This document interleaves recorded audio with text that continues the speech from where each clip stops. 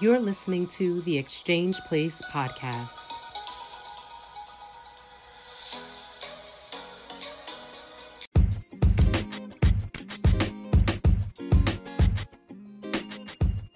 Welcome to another episode of The Exchange, where our hearts, souls, and ears come together for reciprocity and transformation.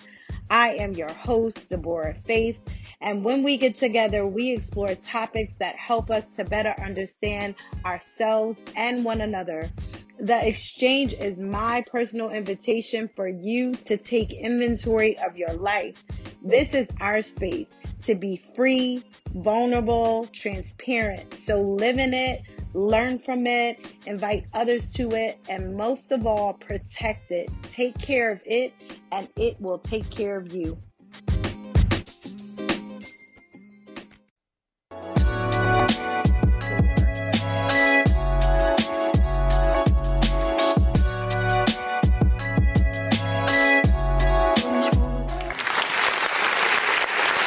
Welcome back to the Exchange Place podcast, y'all. Hey, y'all. It is your host, Deborah Faith. And I know y'all looking like, who? Ain't nobody in the room with me today, but I have an amazing guest for you. But he's virtual today. I just want to welcome Leon R. Walker to the show.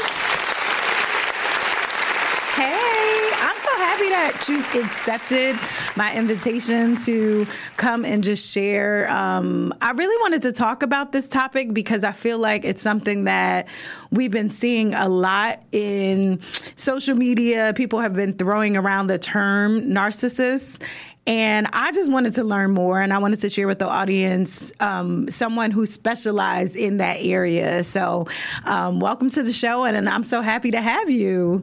Thank you, Deborah. Thank you for having me. I appreciate it. Yeah.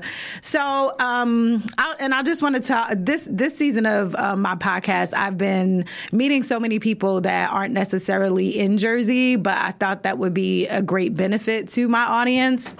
And I've been following you on social media for quite some time.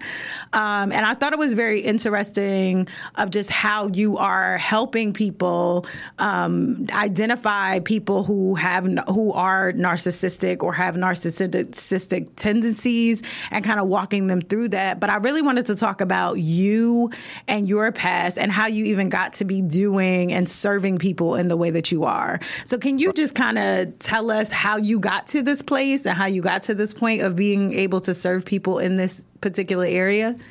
All right, sure. You want me to start with how my mind got to this place? Yes, let's start there. That's always right. That's always the place to start. So, right. It was a very, very unfortunate and unique situation. What happened was we were deployed to the Persian Gulf in 1987. I was 21 years old. Mm-hmm. I joined the Navy in 1983, and at this time I had been in right about almost 4 years. And so I was 21 years, 7 months, 21 and a half years old. Essentially, when everybody joins the Navy, they become a firefighter, okay?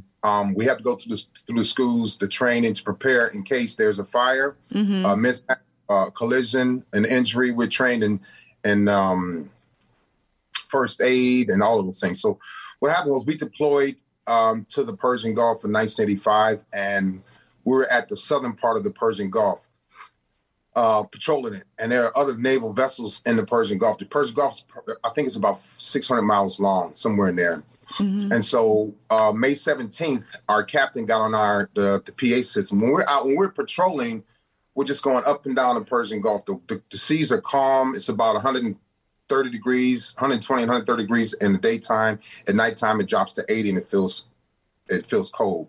And so we're just patrolling about, working out, playing dominoes, playing spades, watching TV. This is in 87. So we didn't have, I don't even think we didn't have email.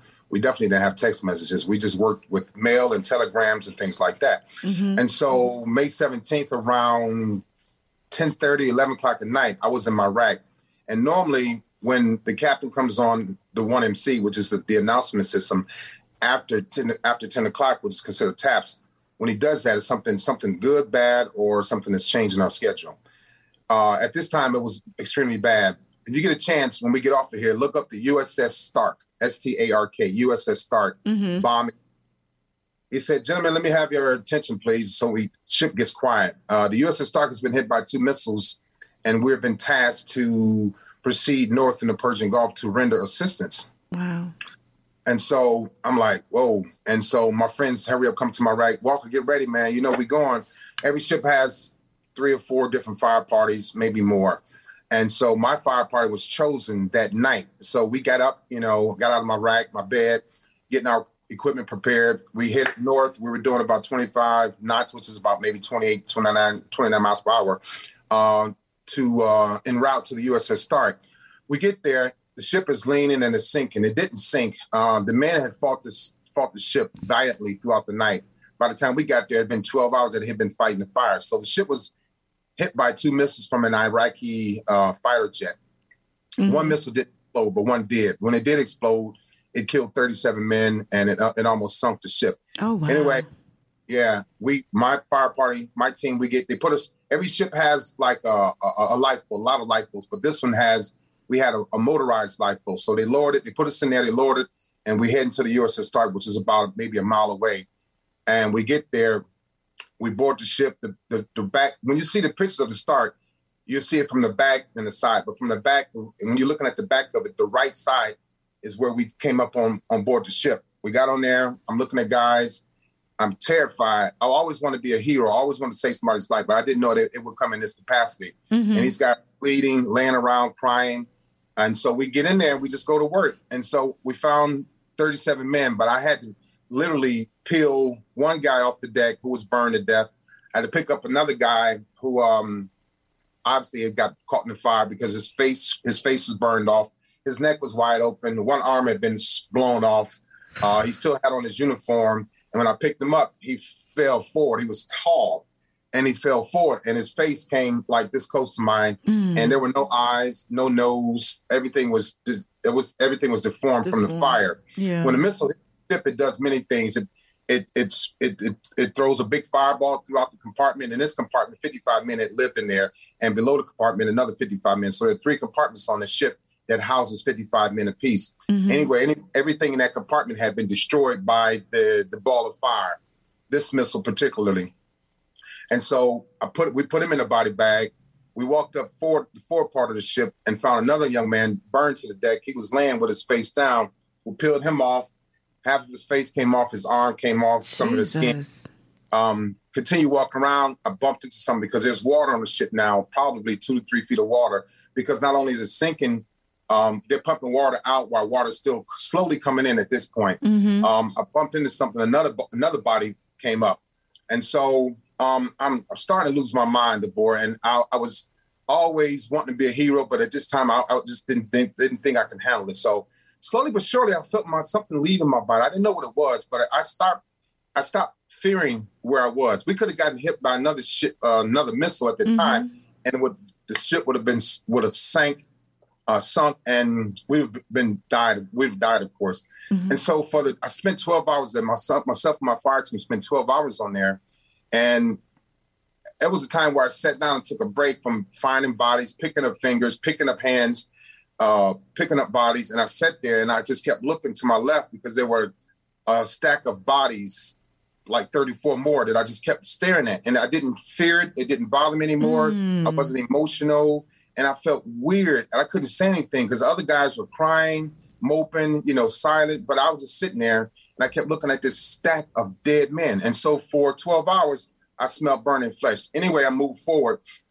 That night, they transferred us back to my ship around midnight. Mm-hmm. And this is where it all started. When you leave the Persian Gulf, you do 4 months in the Persian Gulf, then you go back out, you exit, and you go. We're a West Coast ship, so our first port of entry was Hawaii for some rest and relaxation. Our fire team we were directed to go speak to a doctor, a psychiatrist, and at first I was like, "Why?" It's like, because you guys need to process what happened. You need to trauma. Yeah. And so I was 21, and I'm like, "I'm good. There's nothing wrong, Doc." He's like, "Walker, there's something wrong with you." So at that point, that night, my nightmares had started, and I still have nightmares. Even to this day, after we're done talking to it tonight, I'll probably have talking about it. Tonight, I'll probably have nightmares because when I talk about it, it's one guy always comes to my it comes to me in my dreams and my nightmares. It's the same guy that I picked up that fell forward and I saw his face. I see that when I start talking about it. So I told Doc, I said, Doc, I'm good. It wasn't a doctor at the time. On the ship, we had foremen. And so they said, when we pull into Hawaii, you guys need to go check in with the psychiatrist. I didn't want to go. I knew before I joined the Navy I had issues, but I really knew then because I couldn't sleep. I was having nightmares. I couldn't eat. All I felt was burning flesh for the next few months. Wow. So I see my first psychiatrist, and I'm supposed to go there to talk about what transpired on the USS Stark. Instead, he started talking about my childhood. When you check into a psychiatrist or a psychotherapist or social worker, you fill out paperwork as to why you're there. And 21 years old, I didn't even know what to tell him. But I told him that my ship had sent me here. And so instead of us talking about the USS Stark, we started talking about my childhood. And that's when everything started coming out about dealing with avoidance, missing my mom, being emotionally detached, which was a part of me being on that ship. I was emotionally detached when I told you I didn't feel anything. Amongst those 12 men, I just didn't feel anything. I was there to help them and rescue them, but they were already dead and gone. Yeah. And so he talked about my childhood, my parents' divorce. He talked about me being molested in the first grade. We talked about my addictions to porn at 7 years old. We talked about losing my virginity at 8. We talked about my uncle touching me from the ages 10 to 11 off and on. There was never penetration, but he would always, when my parents would leave, he would always come up the stairs or maybe go upstairs, put Vaseline on his hands and put his hands in my pants and fondle me. And so we talked about all of that. He asked me about my relationships now. And I told him I was like, I got a girlfriend, but I told him I was upset with my mom for leaving me. And my dad was an alcoholic. All kind of stuff came out. He said, young man, I tell you, you're going to have a hard life ahead. You're going to have a hard life ahead of you with this narcissistic personality you have. And I didn't even know what it meant. I had no idea. All I heard was order. That's all I heard. I know what he told me, but that's what I processed. And so at the time, I'm like, what did my parents do to me? Did they give me a broken brain? And so I love the Navy very much, right? And I was due to re-enlist December 21st of 1987. We had pulled back into San Diego around October, November that year of 1987. And I went back to see another psychiatrist because I had to do my follow-on treatment after he diagnosed me and put it in my medical record. So can I ask you something before you can continue? So at 21, this is what year? You said 1985? 87. Okay. So, and I had to think, because I'm thinking I'm just literally learning the term over the last couple of years, narcissist, or narcissism, and it being like a personality disorder. I had never heard that, let alone know that, of course, it was something that has gone back to 1987. So continue. I just wanted to say that because I know as the listeners are listening, for most people, and I don't want to put my experience on everyone, but I felt like it was more of a new terminology and something new. I didn't realize it had gone back that far. Wow. Yeah, it goes back to the biblical days, and so now he tells me that, and I thought my parents gave me a broken brain. I didn't know what to do. He said, "You'll never be able to change this, young man. There's no medication for it." So anyway, I get back to the ship after I'm seeing a psychiatrist now in San Diego. And it destroyed me because I was fearful of my mind. I thought I was crazy already. I thought I was losing my mind because of the Stark incident. And that's why I tell you that story. That's where it initiated from. And so I love the Navy very much, but I went back to my ship and I told my boss at the time, I said, "Hey, I'm not re-enlisting in the Navy. I'm getting out. I'm going home."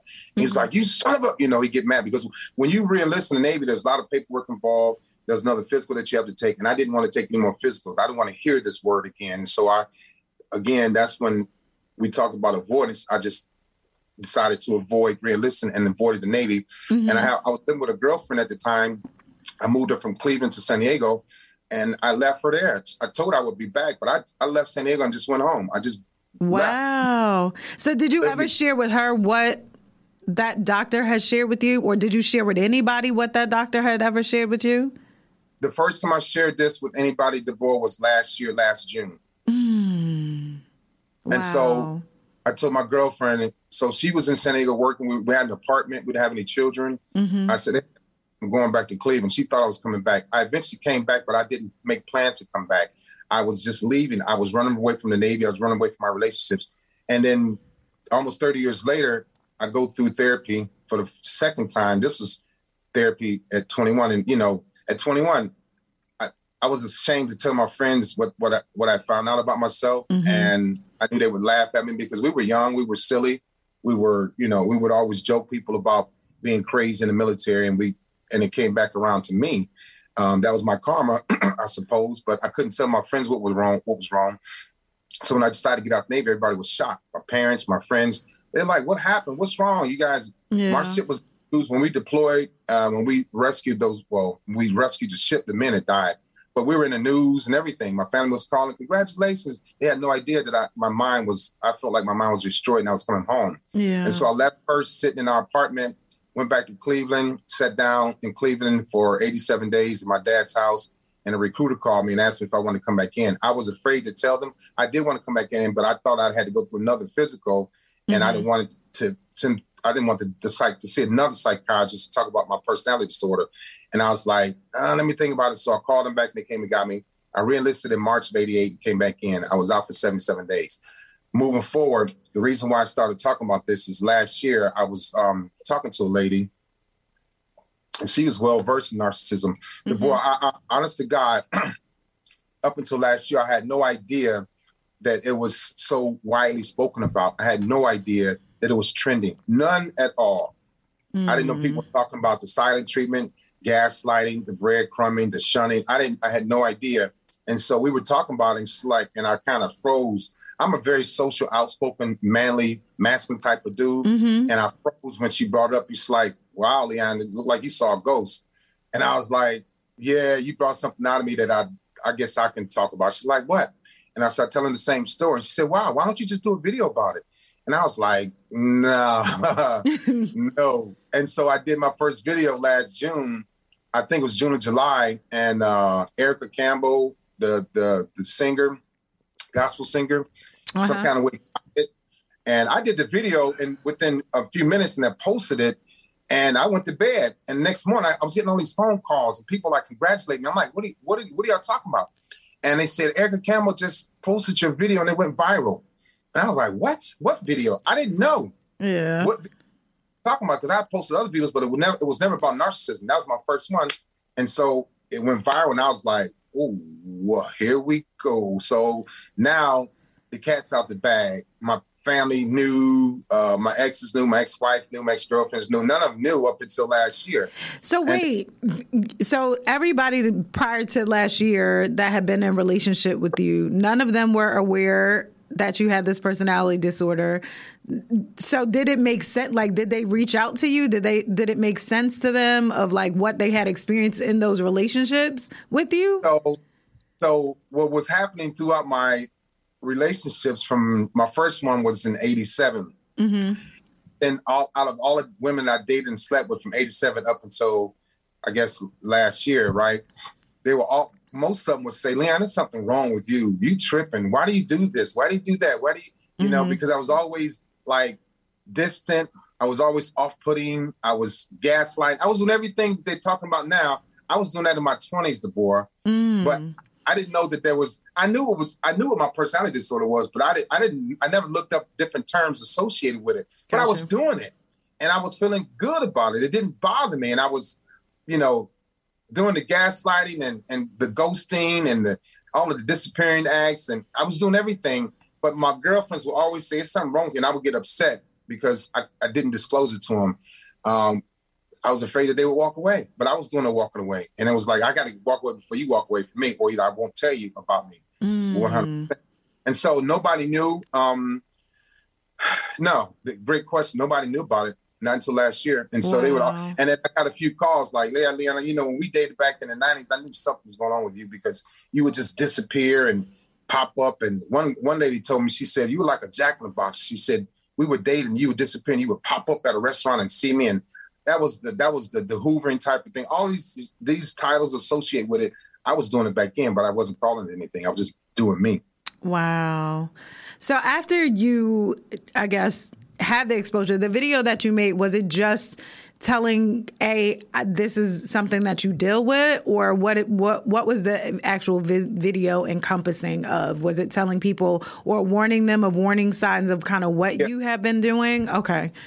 So what it was about videos of a video about narcissistic traits or narcissistic people, and this is what you're dealing with. And I went into character because I can go in and out, and women were like, "You trigger me.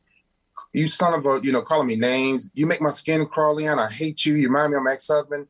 And so it was a video depicting actually who I was and what I've been doing for so many years. Yeah. And she shared it, and another lady shared it. All women were sharing it. It just took off. And because it was a real creepy video. It was very triggering. It was alarming. It was very uncouth. It unearthed a lot of things, and then it started taking off. But I didn't know that people were talking about it. I had no idea, Deborah. No idea. So once you started talking about it, how has that changed how you function in general for other people who have this personality disorder? Because something that you said that I was thinking of, like how long you've kind of been suffering in silence of how, along with probably the people that you're also injuring out there or were injuring at that particular time. But like for yourself, just holding that secret, not being able to share that with anybody, that must be, that has to be a lot. You know what I mean? To know that something is wrong, not know, or have a doctor at some point at 21 tell you, okay, there's no medicine to fix this. And you just kind of living with that, but never knowing how to cope with it or deal with it. So what has changed, I guess, from that particular video till now, and what you're doing to help other people through narcissism? So before I get to what has changed, I blocked out the fact that there was something wrong with me. I didn't look at it as a disability. I didn't look at it anymore as a disorder. Okay. I get that. I have that ability to do that. I get that from my mother. There's a lot about me that's directly attached or attributed to my mom or vice versa. And so I have the ability to separate myself from reality and actually believe it. I did that for many years. It helped me. It hurt me. It made me feel good. It made me feel confident. It boosted my self-esteem because I would tell myself something and then morph into it and then become that person. So I became very successful. Yeah, wow. I would create. So how did that look?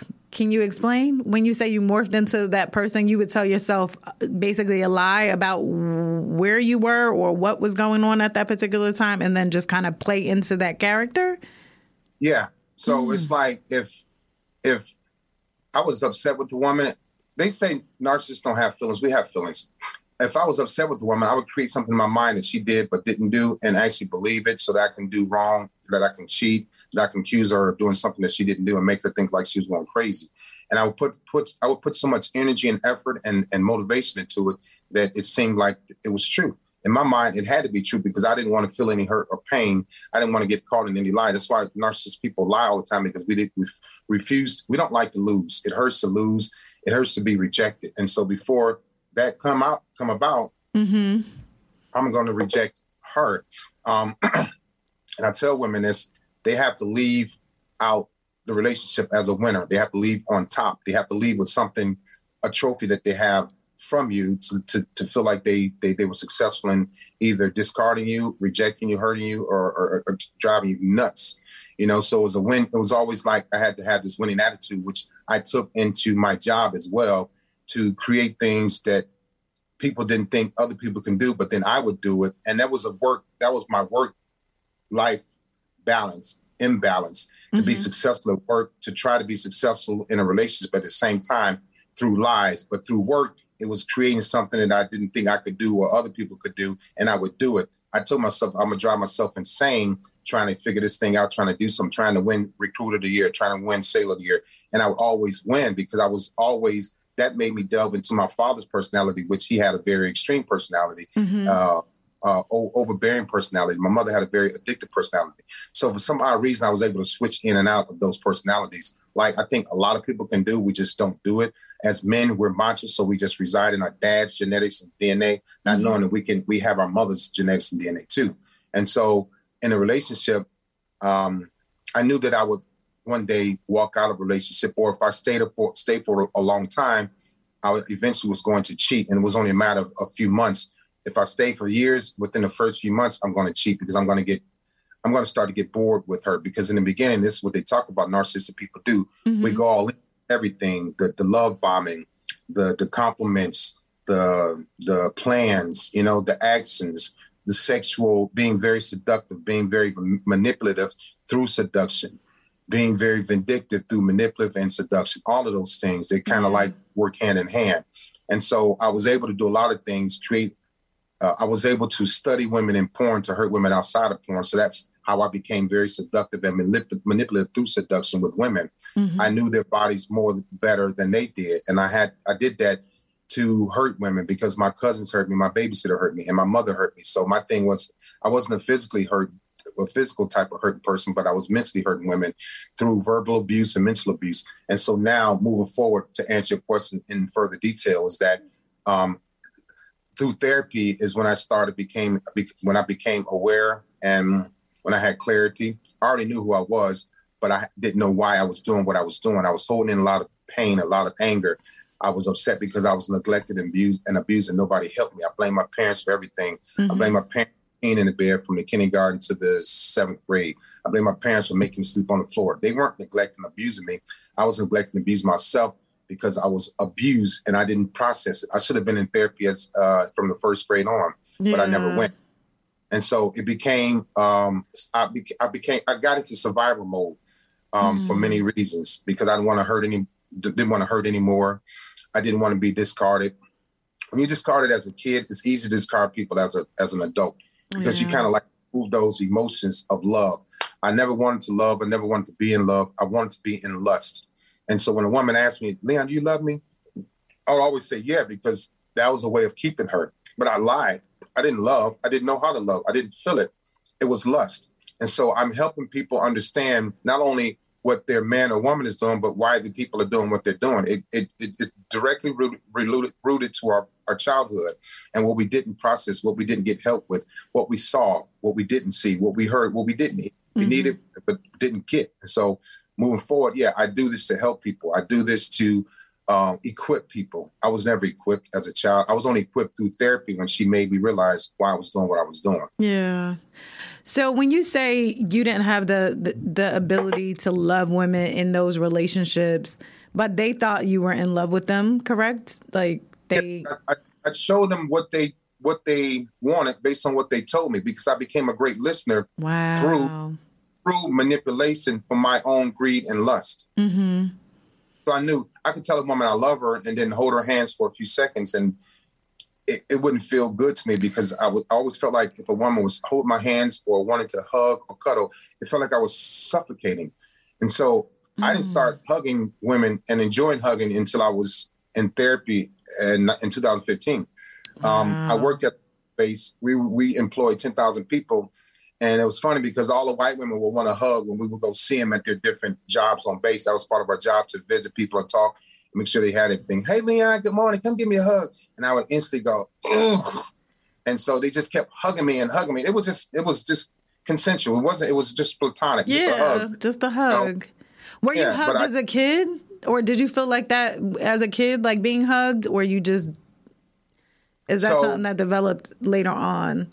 Yeah, I'm trying to also tie that into, people's childhood. Like, is it possible when you're not hugging your kids, or people are being touched, because you mentioned too, being molested, being touched in the wrongful way, that translates into your life later on?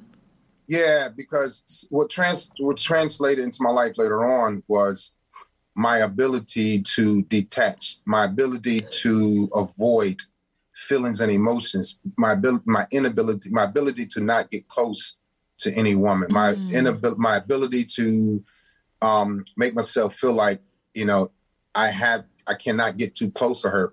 at the same time, I wanted her to be close to me for controlling and dominating purposes. Because I had to lure her in and reel her in, make her feel good, make her feel happy, make her feel extremely emotional in a good way, so that when it was time for me to leave, I can do it with ease. Wow. Can I ask you a question? What did your friendships look like with other men, or just not with women? Did you see those traits still come up in those, like just a platonic relationship? Were you still kind of keeping yourself, far enough away or guarded to a certain extent No. in those relationships, or are you No. more open in those areas with friendships? I was more open with my buddies because they were just like me, but they were undiagnosed. Hence why a lot of people now are like, ooh, I get men from Brazil, from Australia, from New Zealand, all over the world say, hey, man, I just watched your video, man. And you describing me. They can't even tell their wives or girlfriends or kids.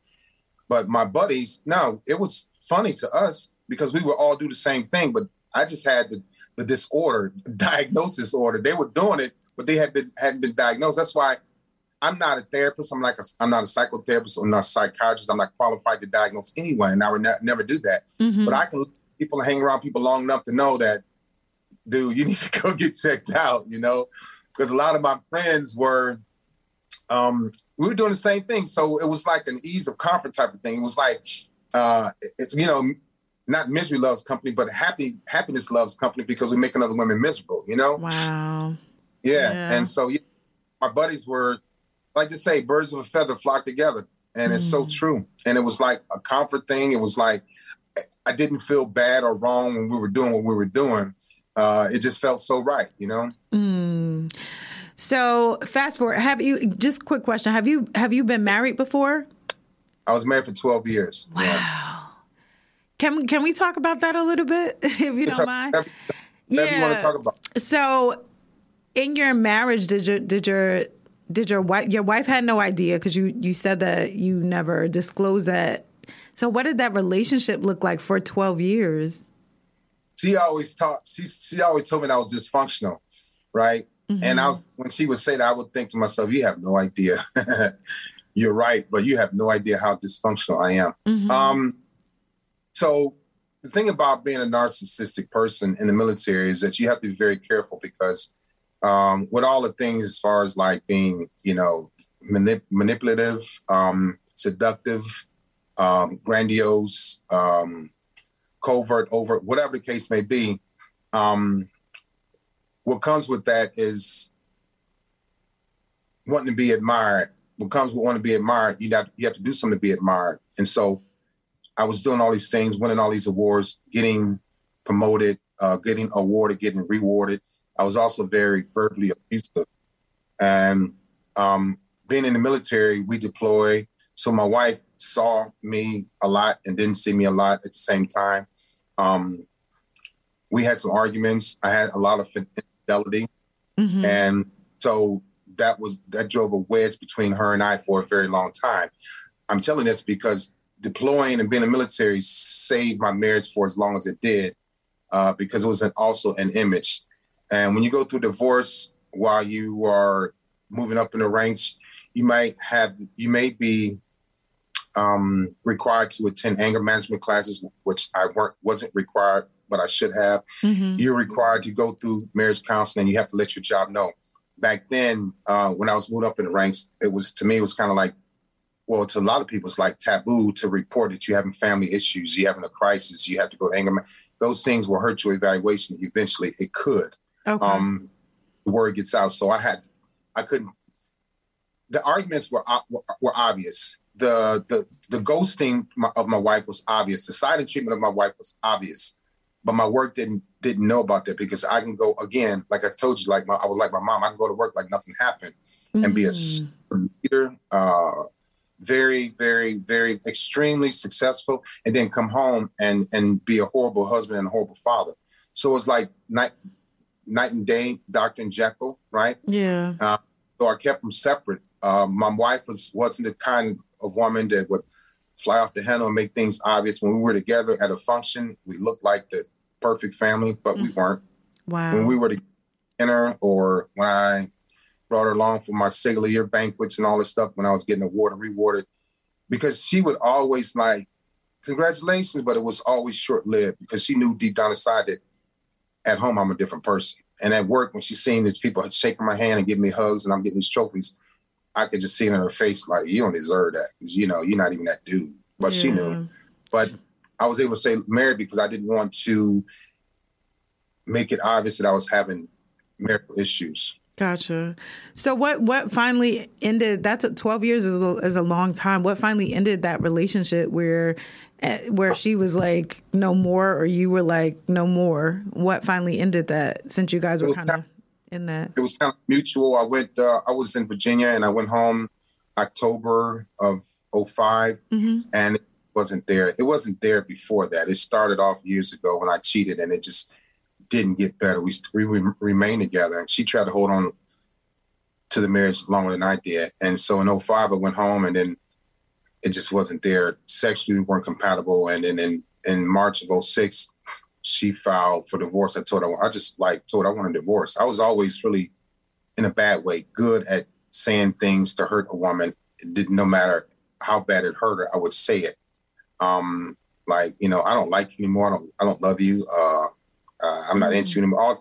I never said it to my ex-wife, but I did tell her I want a divorce through an argument that I started and which perpetuated the divorce moving forward, which perpetuated many things, the arguments, the falsely accusing her, you know, starting an argument just to get upset because I wanted to hurt her first. And so I told her I want a divorce. When she said, you know, when I got the divorce papers in April of 2006, I wasn't ready for it.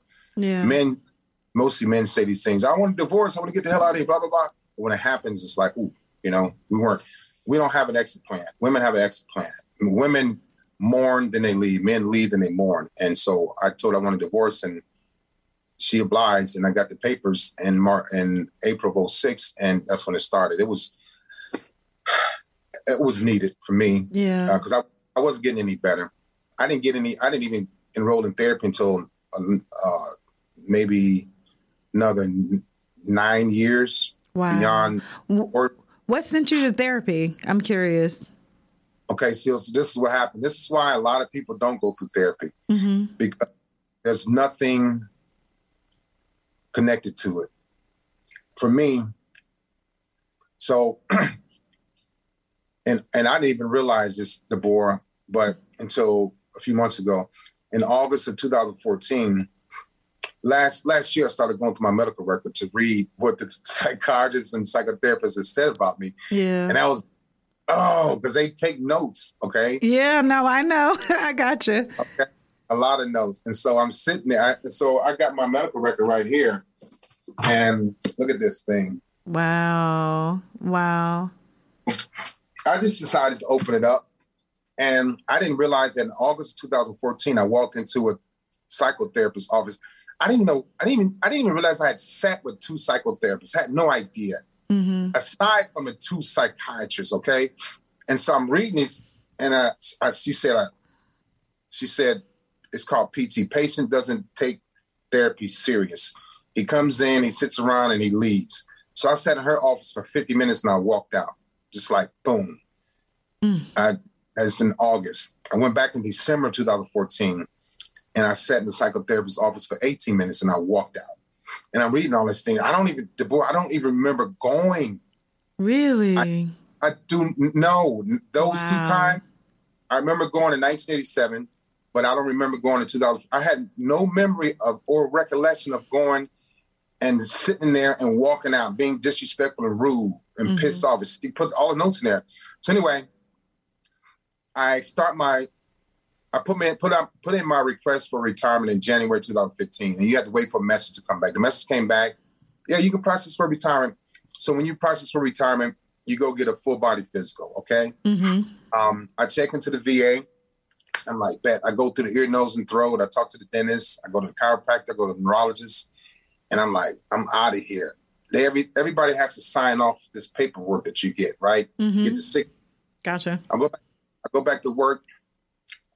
And my admin officer says, hey, good job, Master Chief, Mr. Walker. You got everything done. And she's going through my paperwork. Yeah, we can do this. We can do that. Got your physical done, blah, blah, blah. You need to go your transition class. You need to take that. And she said, wait a minute. Why didn't you go see the psychiatrist? And I was like, I ain't going back to see another psychiatrist. I said, I walked away from 2 psychotherapists and a psychiatrist. I'm not going back into psychotherapy. And she said, well, we can't process your paperwork until you go back. She was real nice, soft-spoken. Yeah. And because she was nice and soft-spoken, I listened to her, okay? Aww. And I tell women, you can get any man to listen to you. It all depends on your delivery, okay? And so I said, really? She said, yeah, just go over there and check in real quick and get him to sign and come back. And she had me believing. She saved my life, okay? She saved who you speaking with now is because of her. Wow. I love that. Yeah, it's because of her. And I get chills saying that because had she not said it to me that way, I was always like, if a woman yells at me, you know, my mother didn't yell at me. My mother left me, so you shouldn't be yelling at me. You don't deserve the right to yell, blah, blah, blah, blah. You don't talk to me like that. I was shut down. I would become very, very, very, very evil in any way that I could grasp onto to hurt her. So anyway, she said, yeah, just go back over there and check in and come back and get them psychiatrists to sign off and we'll process your stuff and we can get you retired. I know you're ready to go. Yeah. You know, he pumped me up and I knew that. And so I was always meeting force with force. And so it wasn't that case at the moment. And I'm like, all right. So the VA was only 4 minutes from my job. I drive back over there. I walk in and I'm ashamed because I'm like, yo, man, at the front desk, yo, man, what is psych for that dog? You know, he like, Master Chief, we call it inpatient. I'm like, inpatient? He's like, yeah, just go in, check in, and just sign your paperwork. You can get up out of your dog. I'm like, bet, boom, bam. I go up there, 5th floor, get on the elevator, bling, elevator comes off. I come up, elevator stops, door opens. I get out, walk to the left. I go see a sign, psychiatric ward, inpatient.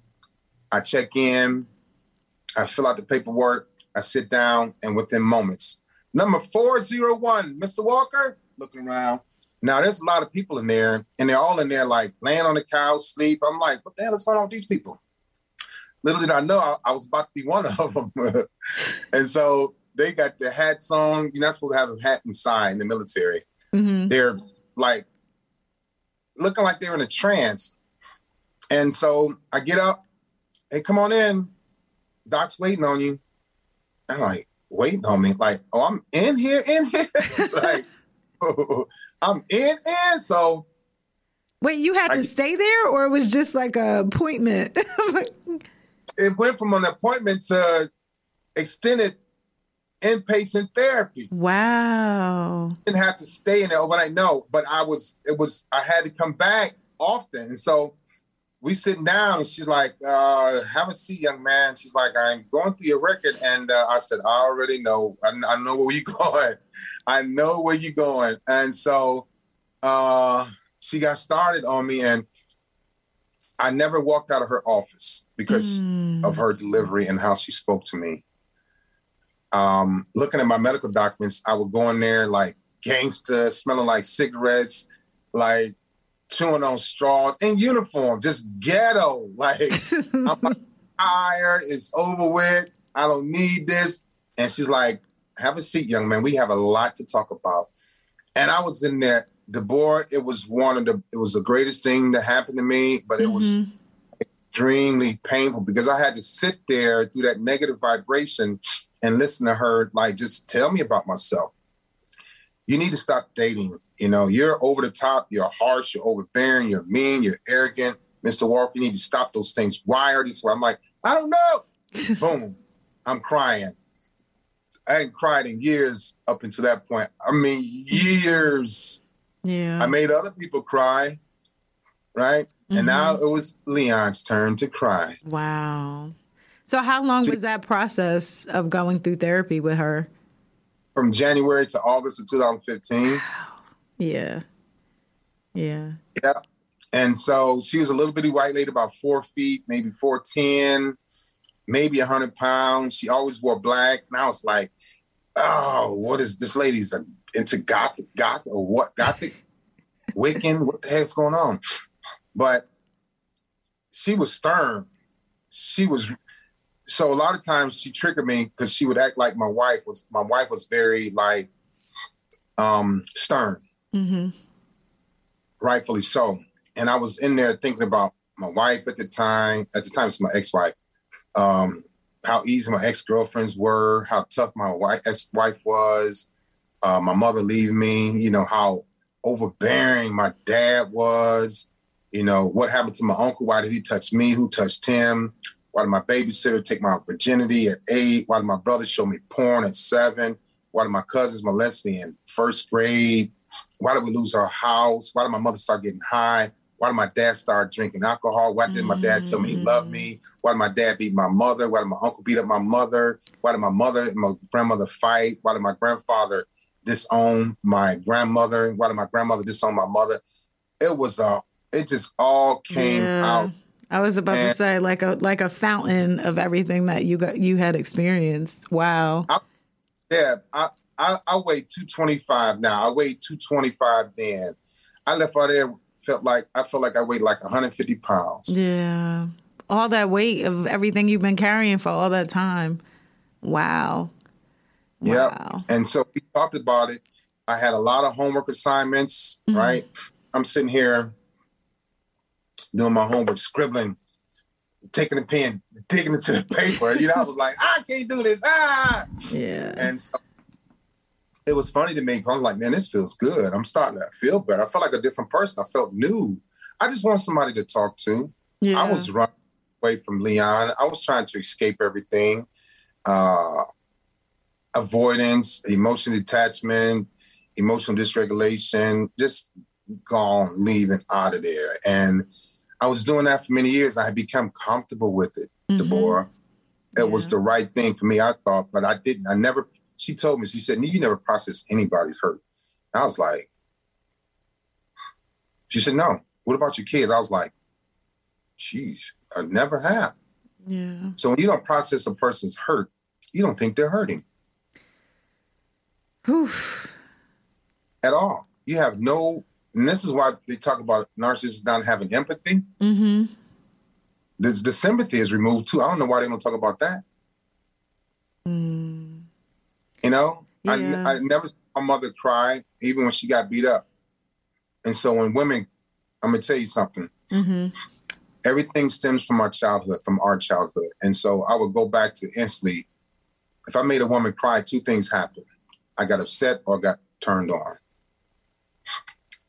I never saw my mother cry, so I didn't think a woman should cry.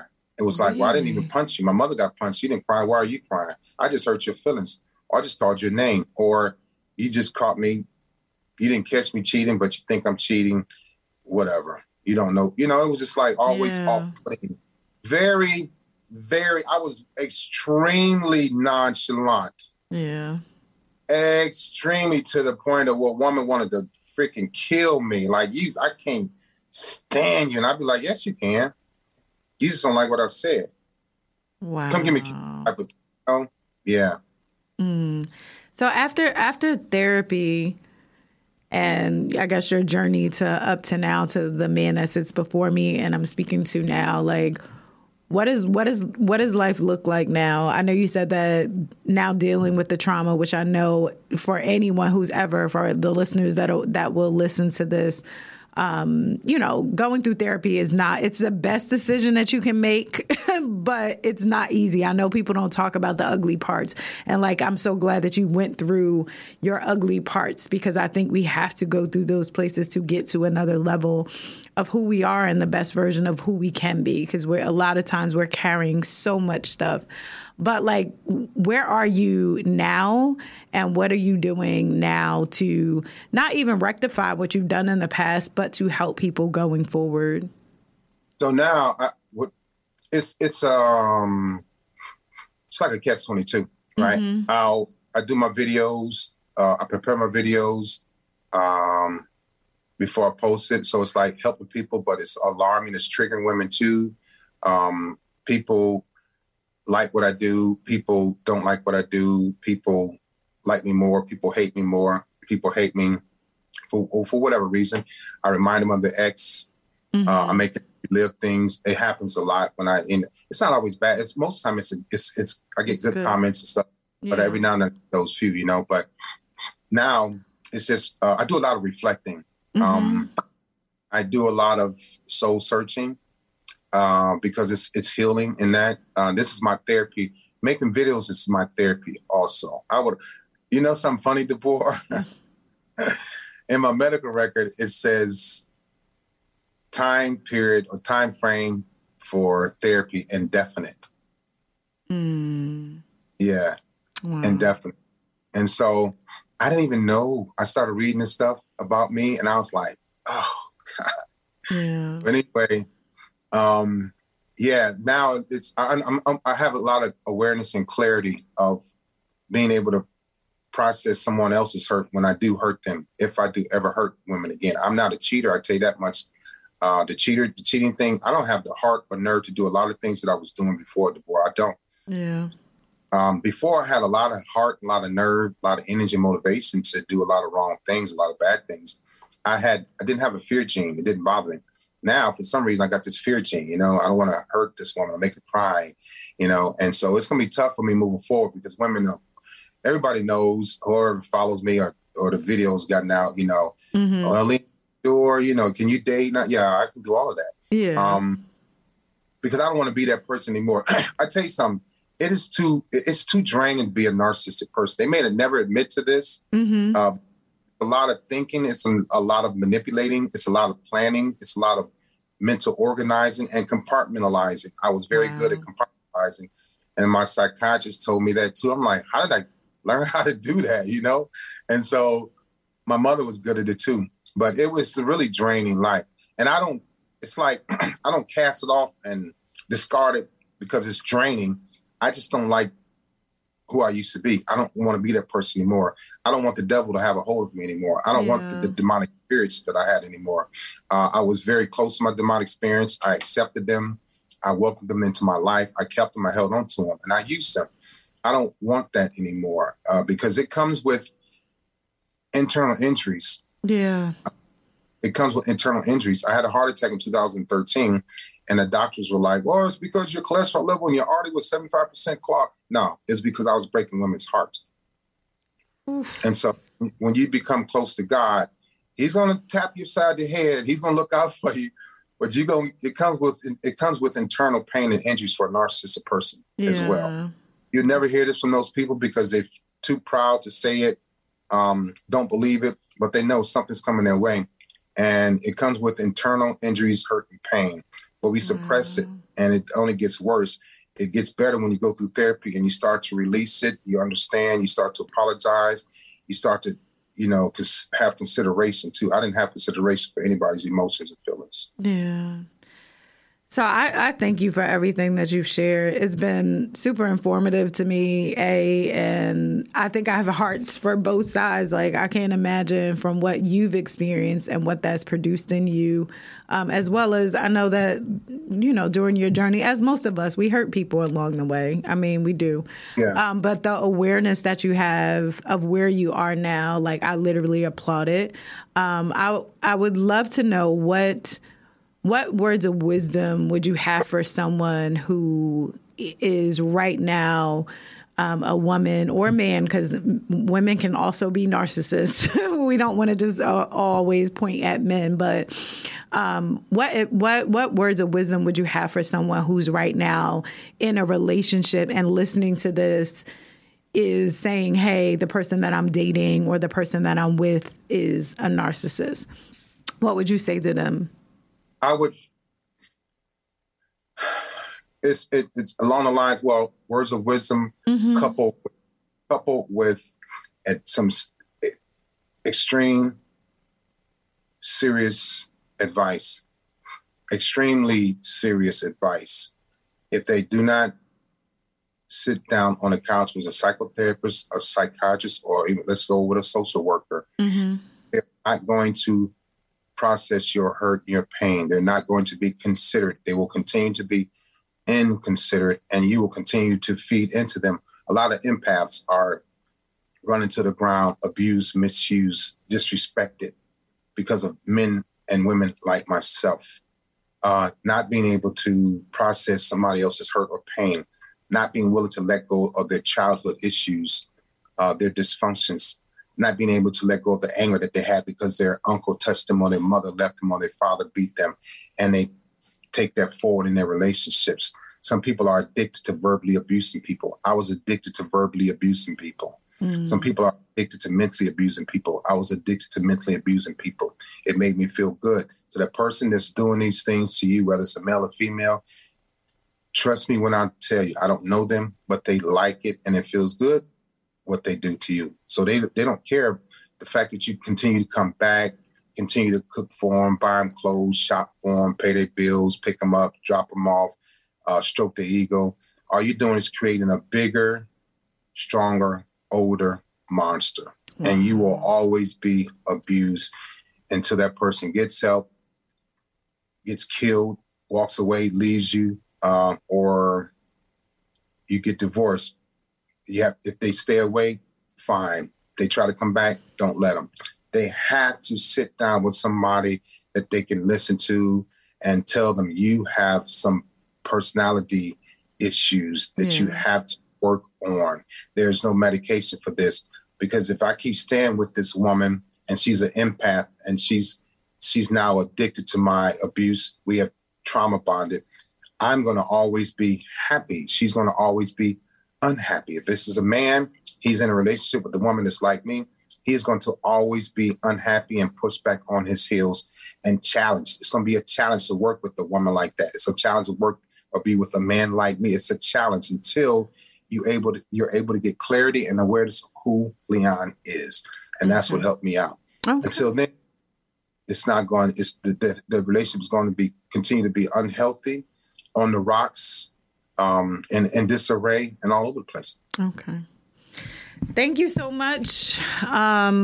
Get help as well. Like, for that person, get help.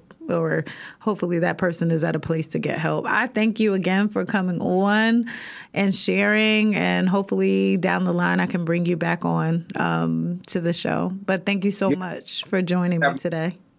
And I appreciate you having me, but let me know, reach out.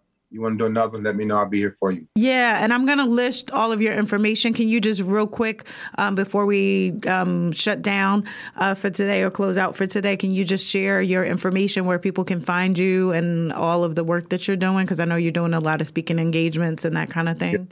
Yeah. First, they can find me on Google as Leon R. Walker Jr. There are a lot of Leon R. Walkers out here, but not many juniors. My website is LeonRobertWalkerJr.com. I'm on TikTok as Leon R. Walker Jr. I'm on Facebook as Leon R. Walker Jr. I'm on Instagram as Leon R. Walker Jr. and LinkedIn as Leon R. Walker Jr. Mm-hmm. But they Google me, everything will come up. They'll find, who I am, where I am, what I did. They'll get information about my retirement, my military career, my books, and all that stuff. So, Leon, you're easy to find. All right. Thank you so much. And we are done for the day. Later. All right. Bye-bye.